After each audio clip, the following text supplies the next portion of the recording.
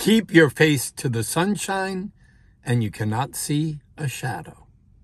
Hi, it's Monday, June 27th. On this date in 1880, Helen Keller was born. When I was a kid, I was obsessed by Helen Keller. I read everything she wrote and that was written about her. I was so inspired by her courage and her eternal optimism. Keep your face to the sunshine today.